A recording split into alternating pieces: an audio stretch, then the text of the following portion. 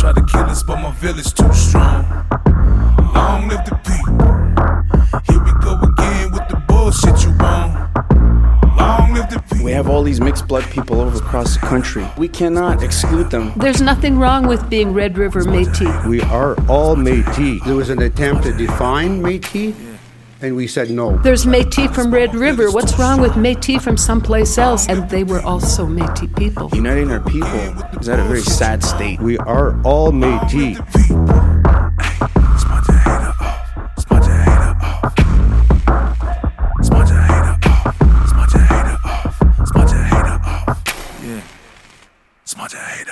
All right, welcome to The Jig Is Up, and with me as always is a guy that proves that not everyone with a beard like Santa is a happy, jolly guy. Jason, how's it going? Well, I'm pretty happy and jolly this week. I haven't had to do much but eat. Well, that's the best thing about Christmas, isn't it? Yeah, I think I'm going to have to buy a bigger set of pants. Oh, that's a good sign. That's a good sign. So here we are at the end of the year. We're here. This is our final episode of 2017, and we're going to do a bit of a year in review. So it's been hard to believe, a year already. Yeah, it's been a roller coaster, that's for sure. So, and from my news feed the last couple of days, it doesn't show any signs of slowing down. Oh no, there was a post I guess today about some guy who's launched a human rights suit against the MNC, and I can't even keep up with the comments and stuff. So that'll be for next year. Started off with the bang. Yeah, absolutely. There's never-ending things to talk about. So I wanted to start this episode by thanking a few people who have supported our Métis Youth Camp through either donations of equipment or gear, or supporting us by sharing us on their website and just generally supporting the idea of the camp. So I wanted to thank the Painted Warriors, the Mohican Trails, and Rainy Creek Ranch, all here in Alberta, for their support of the camp. And we're going to put some information about them on the camp website at www.sagitawacamp.com. And we'll post the link in the show description for anybody who's interested. But there's some great organizations here in Alberta that are helping us and supporting us. So we want to make sure that we thank them for that. And absolutely. Big shout out to those guys. Yeah, for sure. So hopefully we'll have more partnerships like that with organizations. I think Painted Warriors and Mohican Trails they're run by Indigenous and I believe they're First Nations and Métis people. So, and then Rainy Creek Ranch is just by Sylvan Lake, and they actually run a Métis mountaineering course. So, which is very exciting. I wish I could do it. Yeah, I'm too old. Me as well. That looks like a lot of fun. Yeah, we're out of the age range though. Unfortunately. Yeah, I know. Us old geezers don't get to go. That's right. We miss out on all the fun. Yeah. All right, so let's start off with the beginning of this year. I think one of the first episodes we did was when we found out about the news of a Métis Summit in January of 2017. And it was between the Métis Nation organizations and the federal government. And I don't know if you even remember that, Jason, but... Oh, I do, sadly. I remember it being quite, everybody was up in arms, like, when is this? Who's invited? What's going on? Although I don't think it should be any surprise as to who was invited, which was the MNC. Who actually ended up going, but you can't guess. Yeah. And there was a whole lot of promises for future talks. There was lots of smiling, a lot of, picture taking. And I think that was really the takeaway from that meeting, as far as I know. What do you think? Yeah, that was started off the year really laying a framework for the government was only really planning to consult the people it paid. Absolutely. Why would you want to talk to anybody else? Yeah, the only opinions I ever like to hear are the ones I'm paying for. Yeah. Funny enough, and they always align with me. That's right. Which in my case is none. So yeah, I can't afford that stuff. Yeah. But yeah, that was the big kickoff for the year, and that was our very first episode. I think we talked about that. And I think that was kind of a running theme throughout the year was the government and the Métis Nation and all the MOUs that were signed and agreements signed and frameworks that were signed and more agreements and more frameworks for the frameworks of the MOUs. And eventually it all boiled down to, I don't know really actually what actions were taken, but there was a lot of smiling picture taking and a lot of promises to have more talks. Well, and that really did set the framework and setup for the rest of the year, where the government spent a lot of time, and we spent a lot of time talking about it. Them, like you said, running around, signing agreements, having meetings, doing a lot of selfies and picture taking for publicity. But at the end of the day, now that we're rolling out of 2017 and into 2018, we can ask the question, what really got done?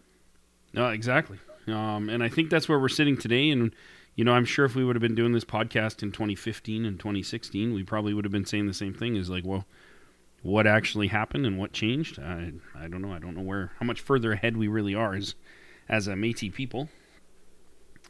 But we got all those agreements that look really good in those framed certificates hanging on the wall. Well, that's right. And what's really important is that, the president of the MNC gets a personal phone call from the prime minister when they go to split up a government organization. I mean, that's really what's important here, right? Mm-hmm. Yeah. Yep. So I think that was the biggest action item that came out of that. And then we kind of moved on. There was a Daniels Summit in Edmonton talking about... Yep. And this was actually where we got a lot of the sound clips for the intro. But it was talking about, the Daniels decision and what does that mean to Métis people. That was kind of the intent for it. And I remember listening to the live feeds and stuff like that, and listening to people like Maria Campbell and Gabriel Daniels and just a plethora of other people saying, we need to end this Métis identity battle.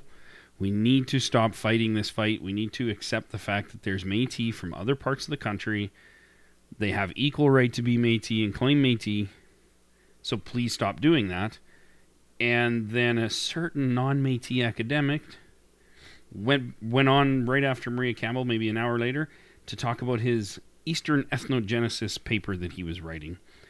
And, that was the first taste for me of really how disrespectful this whole conversation is to our elders, to, the respected people within the community who have lived Métis their entire lives and lived through some crap. And we just totally discount everything they have to say. So that was my first taste of that.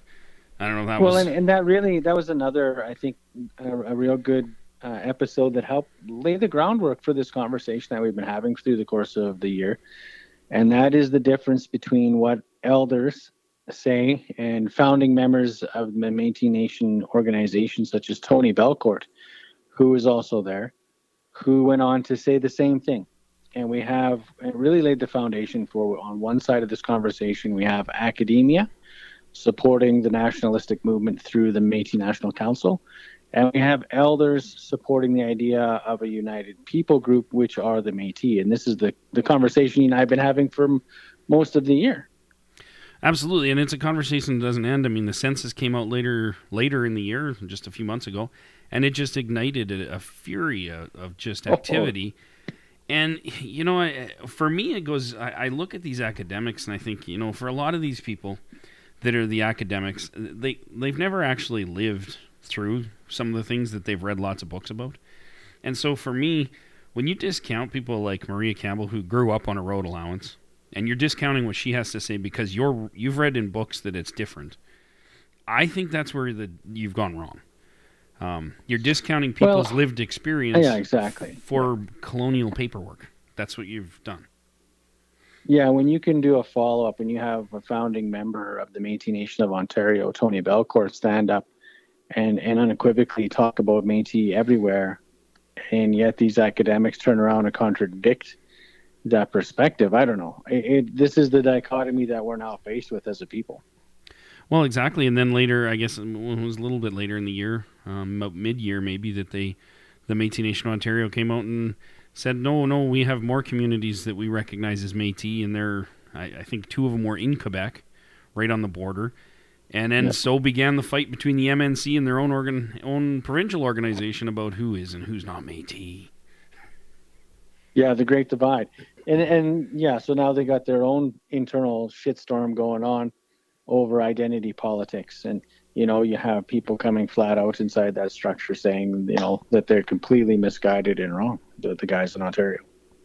Absolutely. And what I think for me, really, too, with a lot of these people that are claiming all this Métis identity, what I've noticed about the people online, and we talked about this in one of our last episodes about social media, is that a lot of the people that speak so vehemently about this Métis identity and this nationalism, they have no iron in the fire.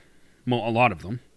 Which means they're not even in the game. They have no benefit to doing it. They have nothing to gain or lose. And yet they're so nationalistic. And then there's people that are just, they just want to rail on about it, but they don't actually want to be involved in their community. They don't really want to, go outside and do anything Métis. They just want to rally about Métis identity online. And I think that's, for me, one of the takeaways. I've noticed, for me, my desire to even talk about this Métis identity thing has, online or with anybody outside of this podcast, really has just decreased substantially over the last few months. Because to me, it's kind of a redundantly dumb conversation. Well, it's become, and I think that's, going back to the original podcast, that's what that Daniel's, expose really laid the groundwork for. And you're seeing all this time later now, towards the end of the year, we're really seeing people only fall into one of two camps. They fall into people who either have something to do with nationalism and that they got a paycheck on the line, like a lot of these university guys who are interested in publishing their next paper to get their next book deal or tenure at a university, or there are people who don't have any skin in the game. It really seems those are the kinds of people really attracted to the nationalistic agenda. And it's really put into contrast when you go back and you re-listen to those original elders talking at that meeting that went on in Edmonton there about how they feel Métis identity works. Yeah, absolutely. And so, I think that's, I know that's been a running theme now for, since about 1983? It's not like this Métis identity thing is going to go away anytime soon. We're going to see that next year and the year after. But it seems to be this nationalistic idea is starting to, I don't know if it's just me, but it seems like it's almost gaining momentum. But at the same time, it's gaining momentum with people that aren't really that involved in their community. And I don't know why that seems to resonate with people like that, but I guess it does. I think I see it the other way around.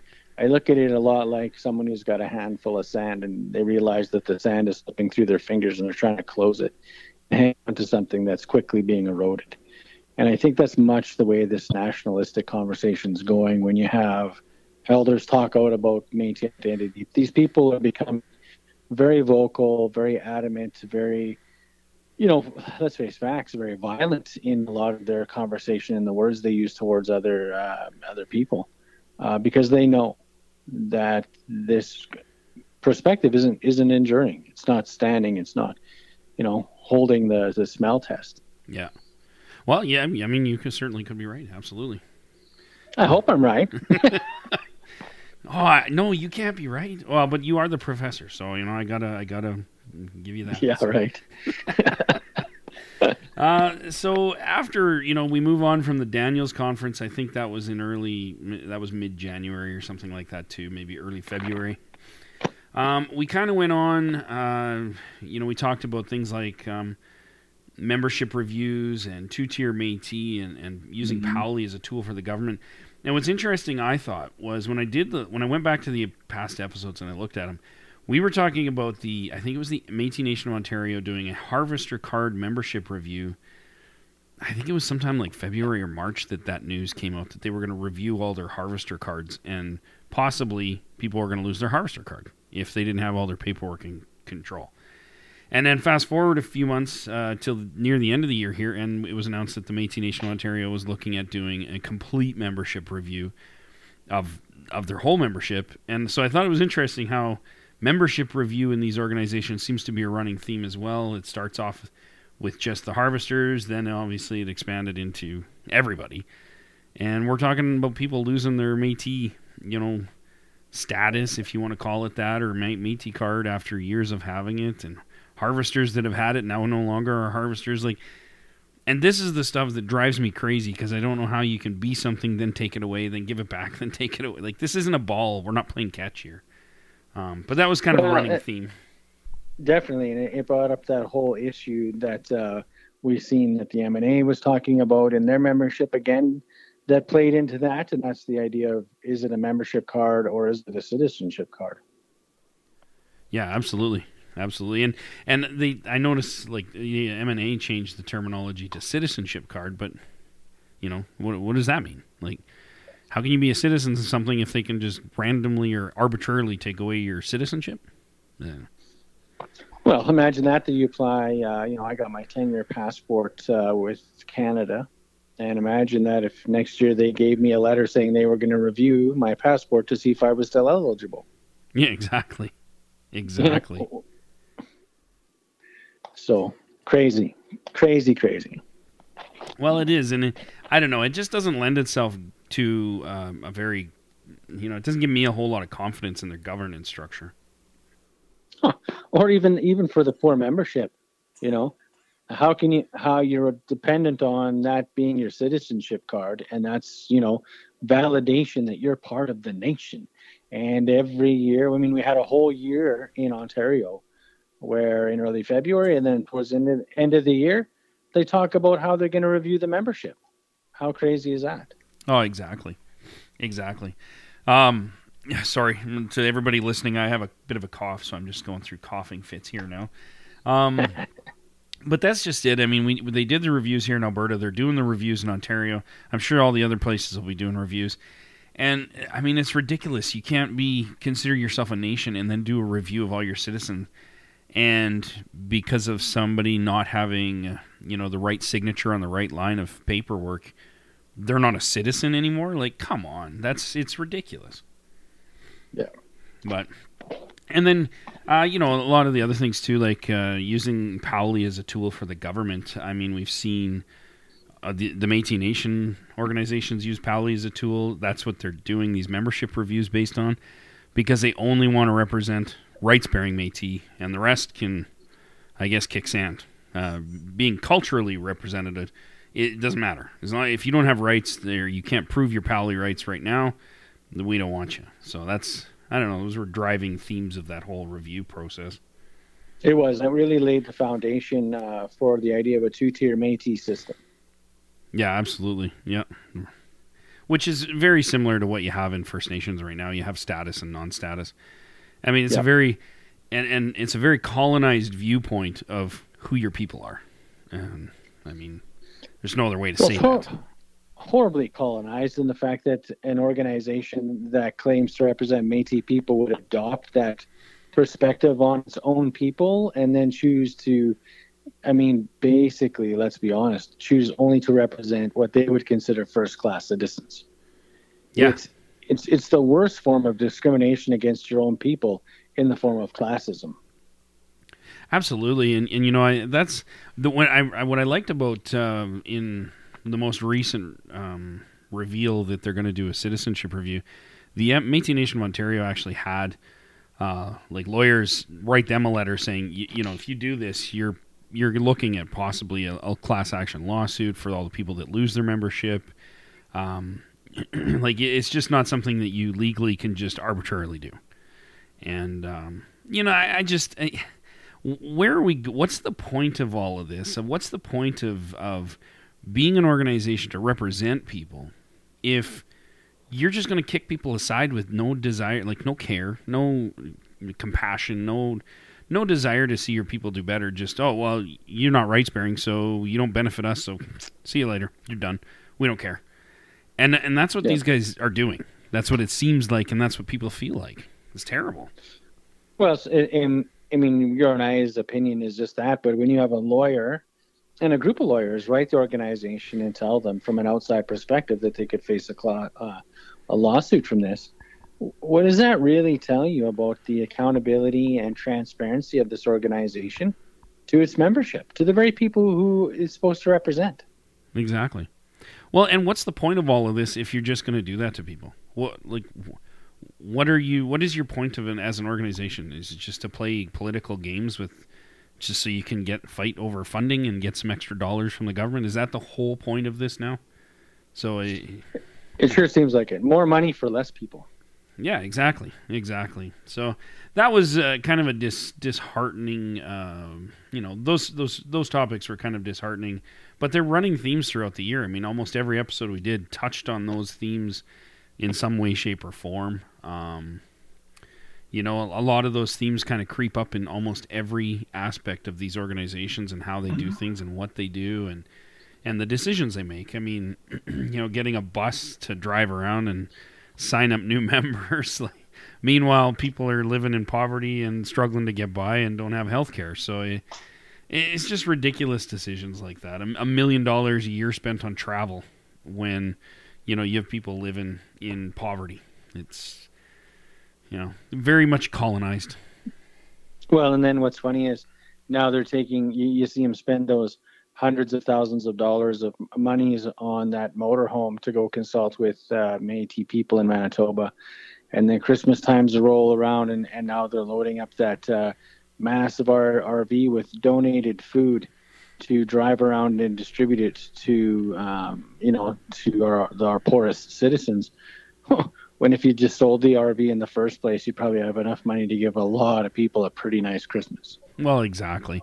And that, I hate that stuff. I hate it when they do things like anybody does stuff like that, like as though they're some sort of heroes because they have $1 million RV and they're willing to drive around and deliver food that was donated. They didn't even buy the damn food. So you're not a hero. Just because you have a bus doesn't mean that you're a hero here.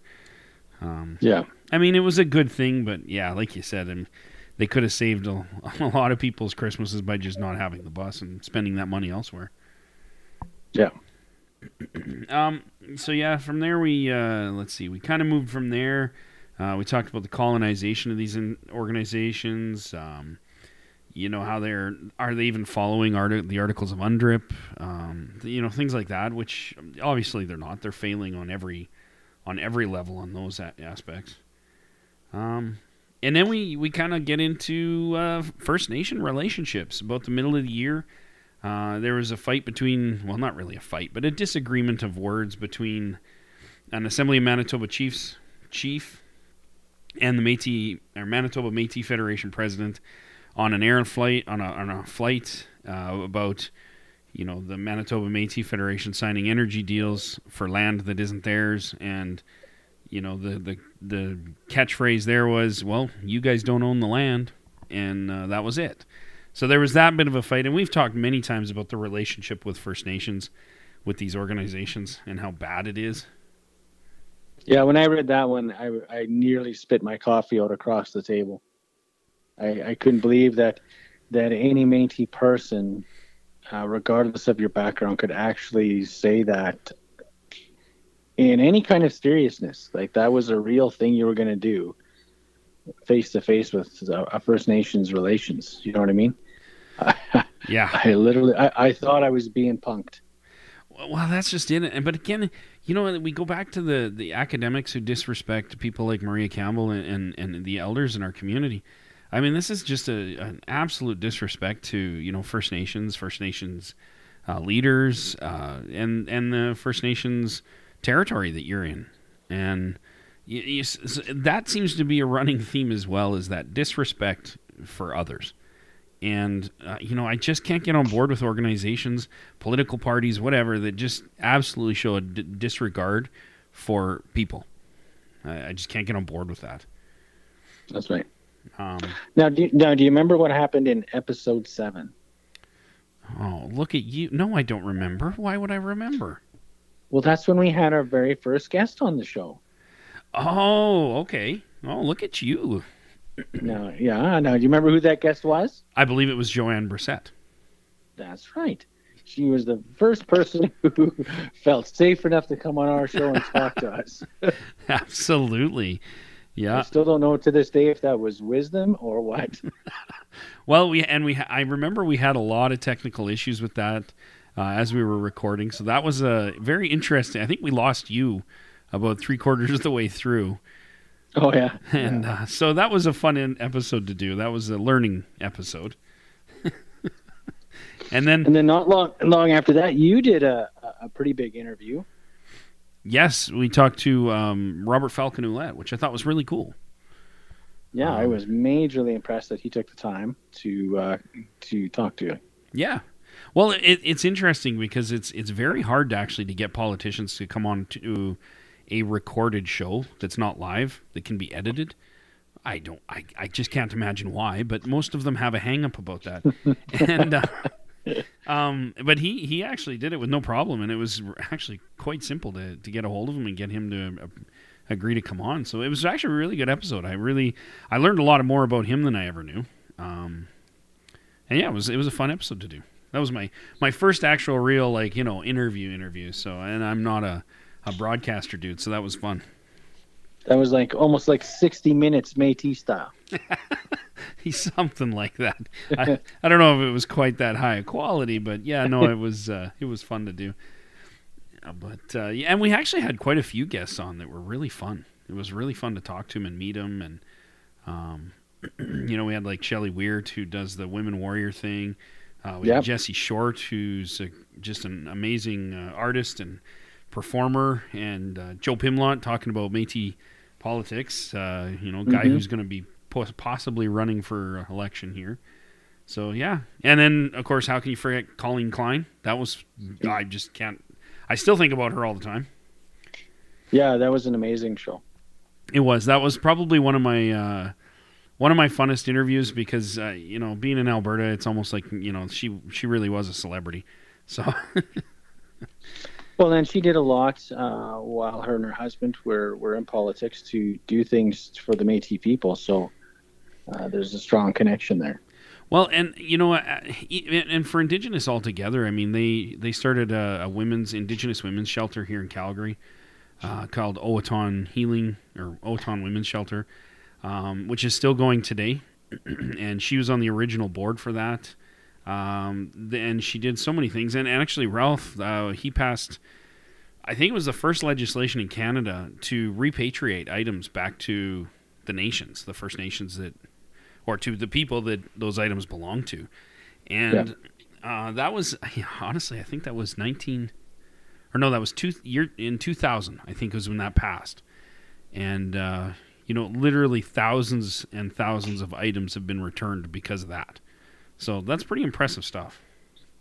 Mm-hmm. Oh, I mean, you look how hard we have still today to make sure that happens. And so they really were ahead of the curve on that one.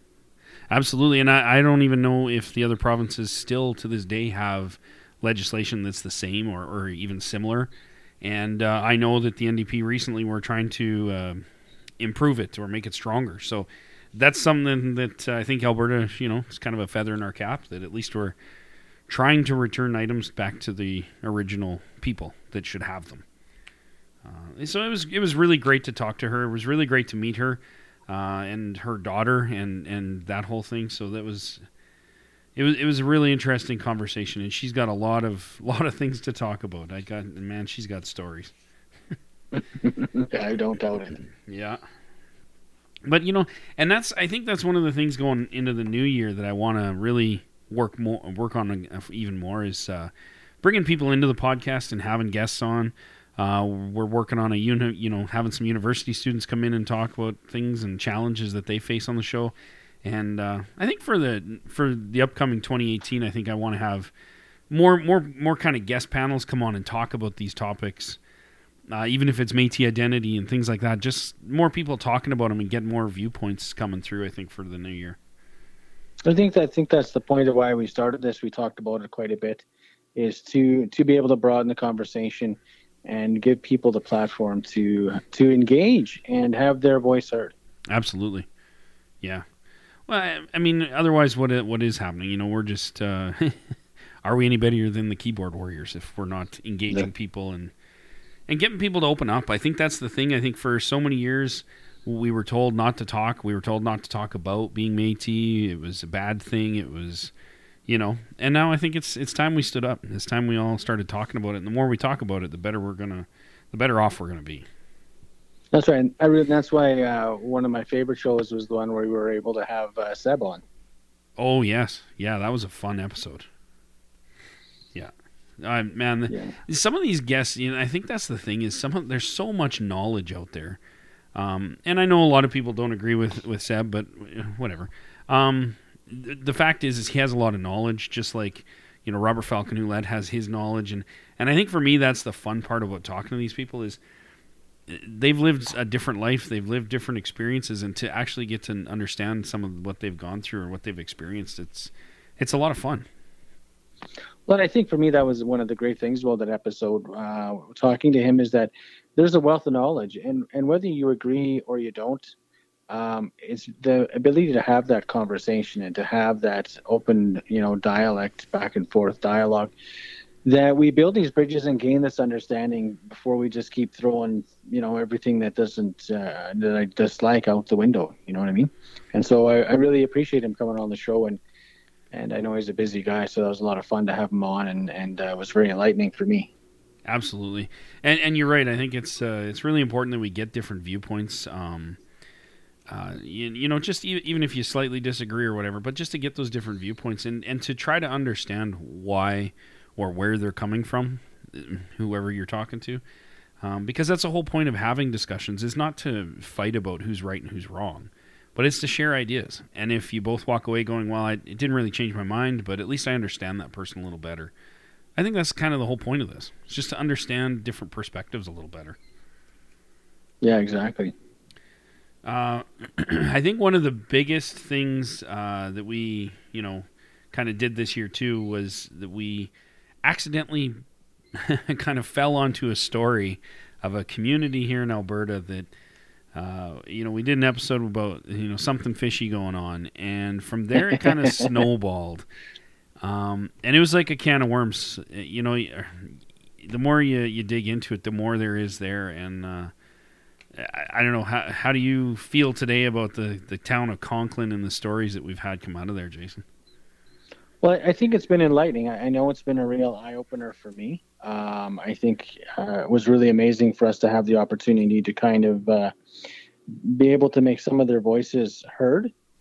And to this day, to be able to go up there and just participate with them on a personal level has been, you know, a real good thing for me. It's something I really take to heart. And then you see the challenges that Métis people are still facing today in different communities, not just my community or where you're at, you know, in Calgary there, but, you know, and the ongoing issues that we're working with them on is pretty monumental.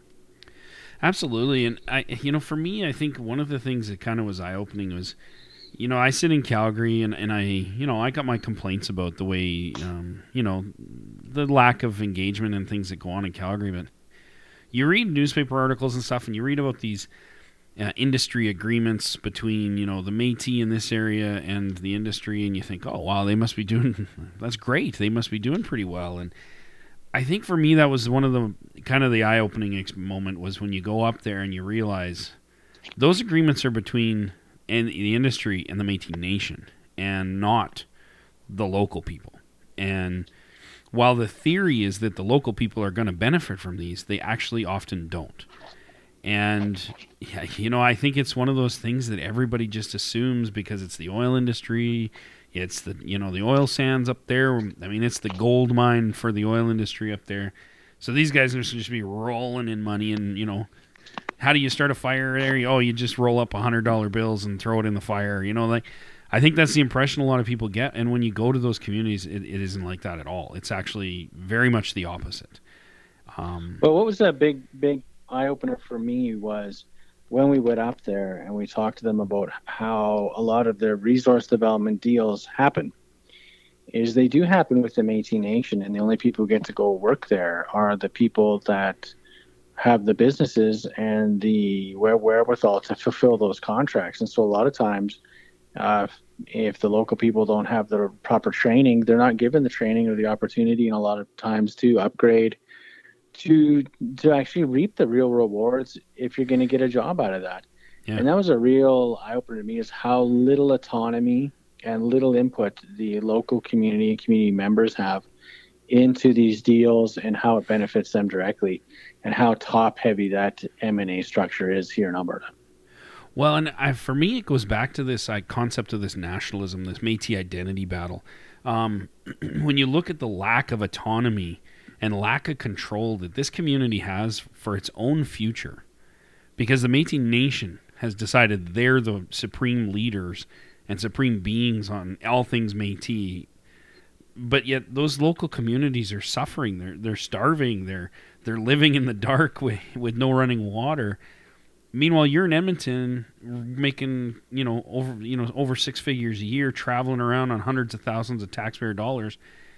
Where is that support for the local community? So to these people arguing this nationalistic idea and how the Métis Nation is the best thing ever, and it's great. Go to some communities like Conklin and tell me how good that the Métis Nation has been for them.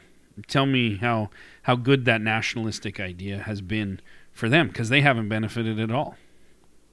Yeah, and like you say, and they're really in the breadbasket of resource development. If there was a job to be had, a deal to make and to be signed and to prosper over resource development, they're it. And yet they've been totally sidelined. Yeah, absolutely. And left out in the cold. And that really shows, to me, that speaks volumes to how broken the relationship is between the hierarchy in the organization and the grassroots people. Yeah. And we're fortunate because we've kind of fell into this story, and I just happened to be up in that area for my job, and so I was able to go there and do a podcast with them and get to know them a bit. And I have to say, one of the other big surprises for me was how much control they're actually taking for themselves. They've started their own organization, they've started their own group, and they're at a point where they're wondering what their next step is. But they've taken a lot of steps that I don't think a lot of Métis people realize they can even take. And so I got to give huge props to the community members up there for taking the steps to speak out, to not only just speak out, but then take the next step of actually forming your own group and your own kind of coalition of people to try to organize to do something, to start the process in making change for yourself. And the fact that they're willing to take that control back, I think is impressive. And that was a huge thing for me, and a kind of a sign of hope or optimism, I guess, in the whole story. Yeah, well, yeah, that by far was the real. I think the real hope message for that community is the fact that they have strong community leaders, and like you said, who are willing to take it back and assert local control. And that's what you and I have talked about at great length. Is community control, autonomous communities, the community first initiative that we started, through our organization. And I think that's, was a real, kudos to them. They should all stand up and take a bow, because I think we need more Métis communities and people to come forward to be able to do that. Absolutely. Absolutely. And so that was for me, that story was kind of the game changer on a lot of topics. It really put into perspective the Métis identity battle online and things like that. I think that's why I've kind of lost my enthusiasm to battle with people, is like, you know what, this doesn't matter. What matters is people actually and how they live. And so I think it put things into perspective for me. In all honesty. It did. Yeah, absolutely. In all honesty, once you're there and you see that, it really shows the absolute dichotomy between what people talk about online and what people are doing in the real world. Yeah. And there's a lot, as we rounded out the year, boy, we see a lot of keyboard warriors, a lot of people with skin in the game financially who want to use identity politics to their own advantage. But when you get out in the community, man, that talk, that just has got no traction. No, and in fact, it's not even in the minds, and it's not even on the tongues of the people living in these communities, because it has such little relevance to their actual situation. And even going forward within Calgary and within talking to Métis people in other communities who, maybe aren't facing the same levels of poverty or stifling of jobs that's happening in Conklin. But so many Métis people I talk to, they don't want to talk about politics. They don't want to talk about the Métis identity. They think it's ridiculous. They're so tired of listening to people talk about and how if you're from the East you can't be Métis, and if you're from here you can't be. Like, I just run across so many people that are so tired of this conversation. So what does it do for anybody? It doesn't do anything. Well, and that's really what that whole story and that whole trip up there really really shows, though, Yeah. is when you get out in the real world, you step out from behind your computer board. This whole conversation about Métis identity and all the politics that go on is actually not only not doing any good, it's causing harm. It is. It really is. And you know, I firmly believe that the government likes us talking about these things, that they like us fighting with First Nations about whose land it is. I think they like this divisiveness because it moves the ball around from the real goal. You know, it keeps us distracted from what's really important and where we really need to be fighting. And they can kind of sit back and wait till the next government gets elected and go, well, we did some great things because we funded this and that. But at the end of the day, nothing really dramatically changed for Métis people. And I think, honestly, that's where the government likes us to be. Well, I think that's right. As long as the government can keep funding the organizations it likes and keep making backroom deals, and those organizations can stay completely unaccountable to the membership, the government's happy. And the people who are getting paid are happy because they don't actually have to answer for what they're doing. Yeah. And so they can all stay employed and they can make sure that they get paid, and the government can make sure that it's doing its best to reduce all of its responsibilities to us Métis people. And so for the government, it's a win-win. And for the people who are hanging on to their jobs for another few years, it's good. And for the rest of us, well, we're just still living on the roadside. Yeah, exactly. And another example of where I think a lot of this divisiveness and this vitriol online or with these certain topics like identity and nationhood and where do you get your rights from and this kind of thing, they're really distractors from things like what's happening in Conklin, what's happening in a lot of other communities. But also this year we've seen Métis excluded again from a very important thing, the 60 Scoop decision. We were excluded previously from the TRC. We're now excluded from the 60 Scoop until, in the government's defense, until they get around and settling every single lawsuit from everybody else in the country about the 60 Scoop, 70s, 80s, 90s, 2000 Scoops. And when they get finished with all those lawsuits, they'll probably get around to Métis at that point. So, but that was another thing I think we're not asking the right questions is, why isn't there more being done ahead of time to get us included? Rather, we're fighting about these divisive, useless topics. So, it's another example where we're left out. Yeah, left out, left behind, sidelined, all because of these paid, basically lackeys, the great cartel that hogs so much talking space and so much money. They've allowed all these things to go on their watch. And I just, and we've talked about that too. At what point do Métis people get fed up? Yeah. Yeah. Well, and exactly. When do we take action? When do we stand up and say enough's enough? Like, come on. If you can't get us if you can get brag about the Prime Minister calling you when he breaks up, INAC, why can't the Prime Minister call you when they're thinking of doing something about 60 Scoop and say, hey, you guys want to get in on this? Like, come on, you got to step up to the game here and start playing. You can't just sit on the sidelines. Does that phone? I wonder. That's a good point though, because we might have missed that. Maybe that phone that he has only works one way. He can only get calls in on it. Oh, that's true. He can't call out.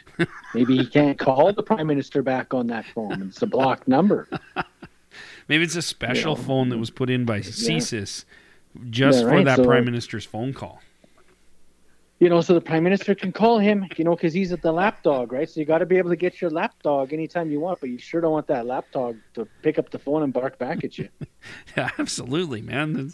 That would be, that'd be dangerous almost.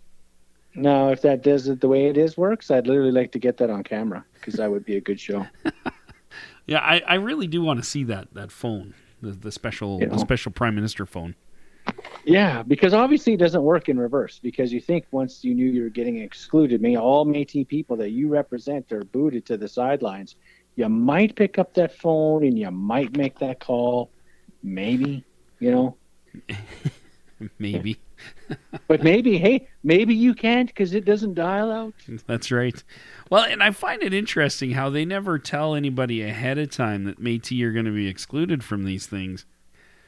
And why? Like, are you afraid that Métis might actually stand up and maybe, protest it at INAC offices or actually take some actual action in order to get their voices heard. Like, what are you doing, man? Like, come on.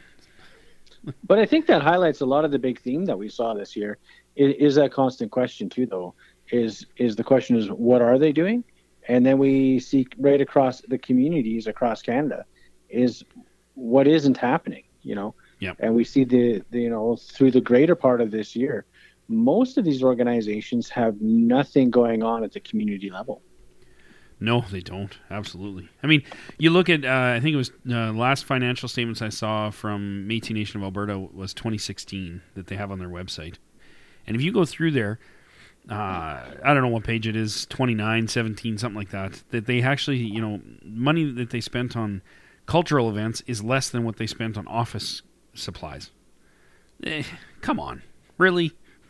Like, do we need to look further as to what is going wrong with these things?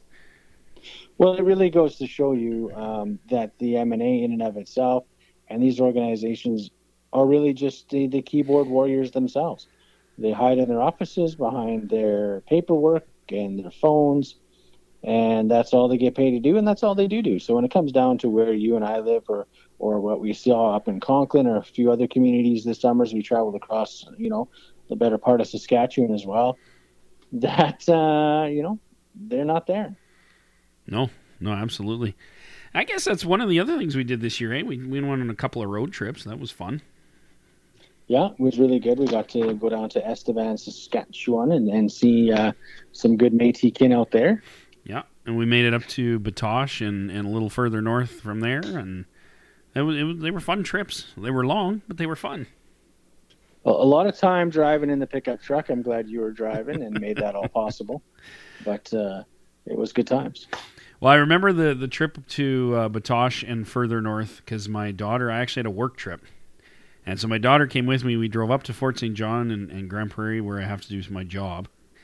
And then we swung all the way through Alberta to Batoche and up further north and then back to Edmonton and back to Calgary. And I think I worked it out. It was the same amount of travel as if we'd go from Calgary to the steps of the House of Parliament in Ottawa one way. And I'm like, man, for a 10-year-old, that was pretty, she did pretty good. Yeah, it was a lot of time in the old Chevy Cadillac. Yeah, I don't know if I don't know if I can convince her to go back to Estevan on that trip. I'm not sure if she's willing to do that road trip again. Well, we may not have made it to Parliament, but we made it to the Parliament of Métis Communities, and I think that's a more important trip. Absolutely. You know, and then I think one of the greatest things about doing this podcast that I've come to realize is just meeting some people and hearing the stories and getting to talk to people and, you know, getting feedback. We've gotten lots of feedback through emails and on our Facebook page and things like that. And I've been surprised that it's actually been all positive, but it's been great to actually see people engaging and connecting with some of the topics, some of the ideas, some of the concepts. So for me, it's been a lot of fun. It's been a huge learning experience. I mean, I've never, until, you know, December or January of this year, I never had done anything related to a podcast. So it was, you and me either. That was never wasn't on my, you know, priority list. Hey, you know what we should do? I should be a podcast guy. Exactly. And it's been a lot of fun. I think that's been really cool is meeting people, taking the road trips, doing things like that. And, man, it's been quite a whirlwind. It has. It actually has been an exceptionally busy year. I can't believe all the things that we've talked about, all the people that we've seen, talked to in person, you know, and then talked online with, the feedback and the different perspectives that we've been able to share.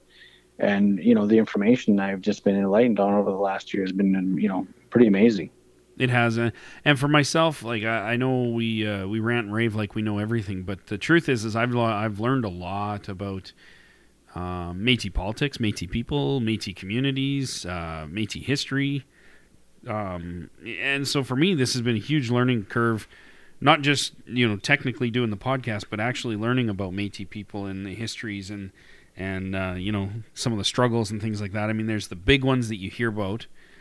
But there's a lot of smaller stories out there that you don't hear about. That's kind of what really interests me. And I've I've gotten to know a few people this year. I've made some friends that I would have never normally had without the podcast, and so for me, it's been phenomenal. Yeah, absolutely. And to hear the feedback from people of what they're enjoying about the show, and I know you and I joked a lot about when we first started this off about what in the world would we talk to each other about, for 5 minutes, never less an hour. And yet, you look at the amount of news and the amount of things that have come out over the last year that have affected Métis people. It's actually been almost hard to keep up. It has, and I said this on a previous episode. There's been so many conversations or topics that we just simply never even got to. We had to drop because there was 10 other things to talk about, and so it's been a challenge to kind of keep up the pace with this.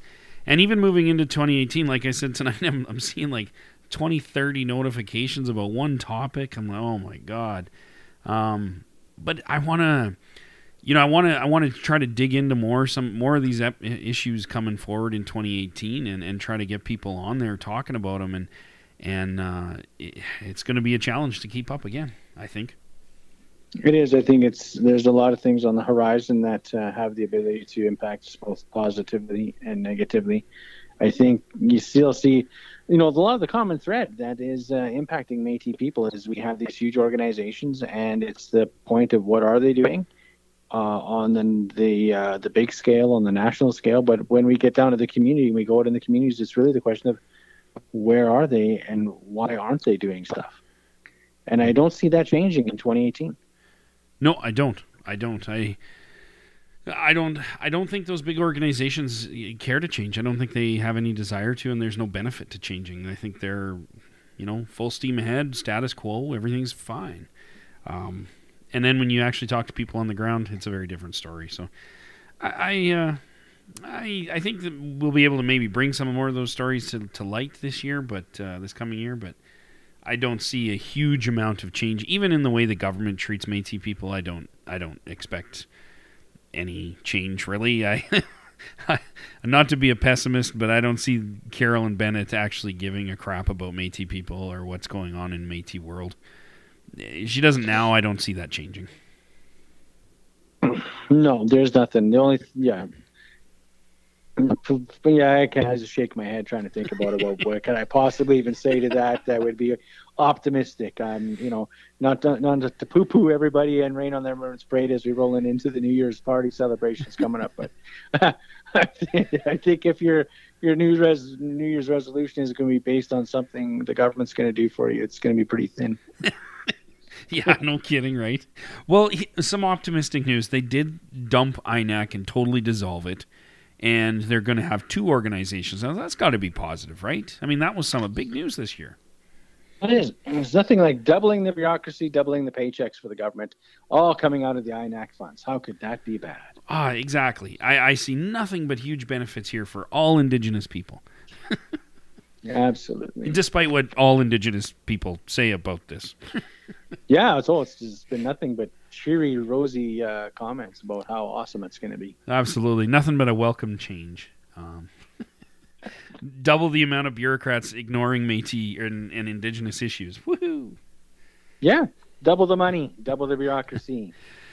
Yeah. So what else did we do? What was your do you even have, could you even put a number one thing that you took away from the show this year or that we did this year on the show? Wow. Number one thing. Well, the number one thing I think was that I learned the big difference coming into this was the difference of what I was seeing online and being talked about online and what was going on to all the communities. I mean, when you talk about that we've traveled basically from northern Alberta to southern Saskatchewan and just about everywhere in between. By the end of the year, my online frustration is at its all-time high because I know it doesn't translate into communities. And that's the biggest thing I personally learned that benefited me from this podcast. I don't know if it's benefited you the same way, but that's probably the biggest thing I learned this year. Yeah, I would agree. I think that's a huge realization, and I think it kind of slaps you in the face with reality. And what I found too, which was interesting, is that when you go from community to community to community, the actual issues that Métis people face are not that different from community to community to community. And the way things are all laid out, none of these communities can they don't converse with each other, so they don't know that they're not alone, that they're not the only ones facing these issues. Even though everybody's got a slightly different issue or two, in general, the main issues are basically the same. And I think that the lack of cohesiveness is really what's killing any type of forward movement we could make, because they don't know that there's 10 other communities facing these same issues, that if they all banded together, they would have a big scary voice. Yeah, that's really what one of the things I learned is that we've got communities where there's no empowerment. To have a community like Conklin, like we just talked about, stand up and take back that community control. That was really enlightening to me this year, and I think that some of the things we're trying to really, as I've been talking off air, is that we've been trying to grapple with how to make that a bigger reality, get more people to have a bigger voice on the show in 2018, but also to work with our organization to empower more communities to take back that control. Yeah, for sure. Absolutely. And I think for me, that's probably one of the number one takeaways. Well, it's the number one takeaway is just how important it is to get these communities their own autonomy and get them, work with them to do whatever it takes to get their voices heard, but get them at the table. And how important that really is. I think that was the kind of the biggest takeaway for me for the whole year. Mm-hmm. Absolutely. We did. It was interesting looking at some of the numbers from the show.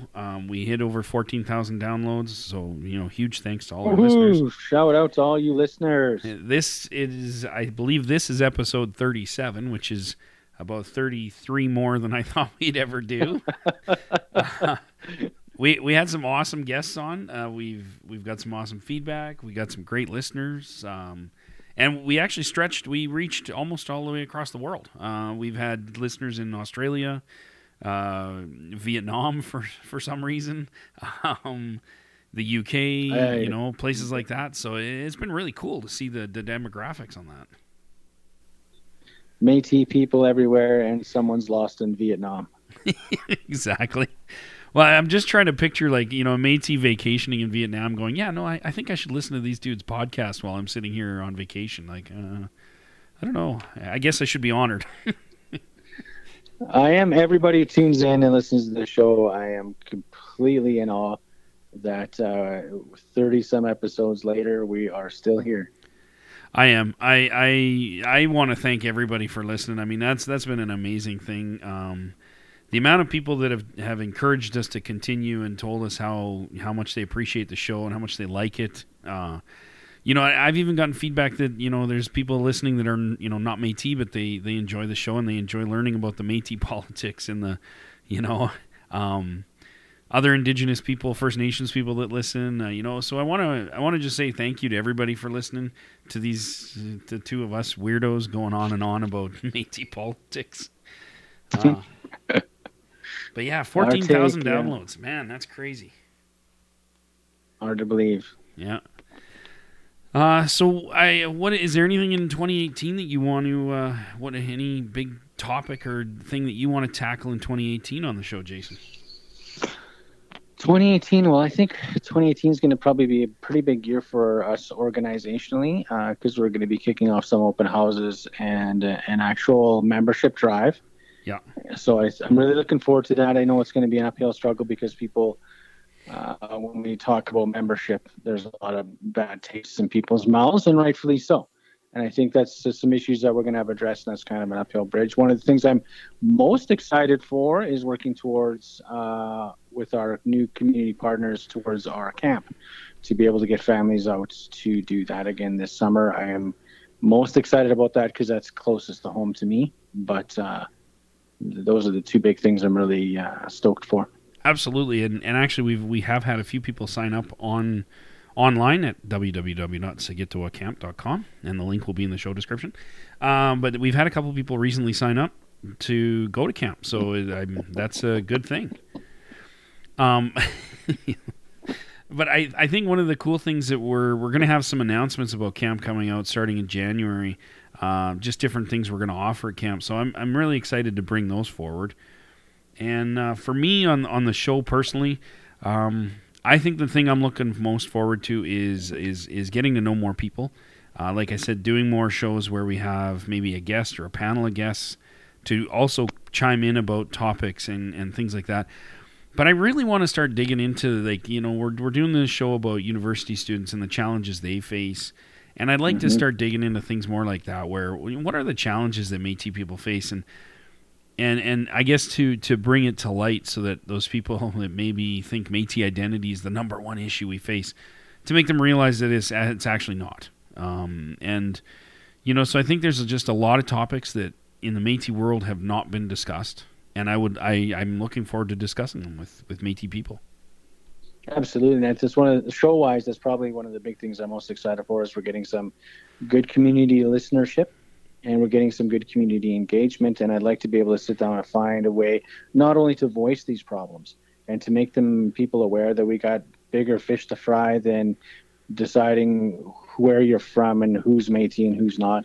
And we got real problems, and we need to find solutions to them. And I think the more we can get these things talked about and get them known, I think we can start to work towards some real impactful solutions in 2018. So by the end of 2018, we're not talking about the cartel and how they're still not doing anything, because they won't be.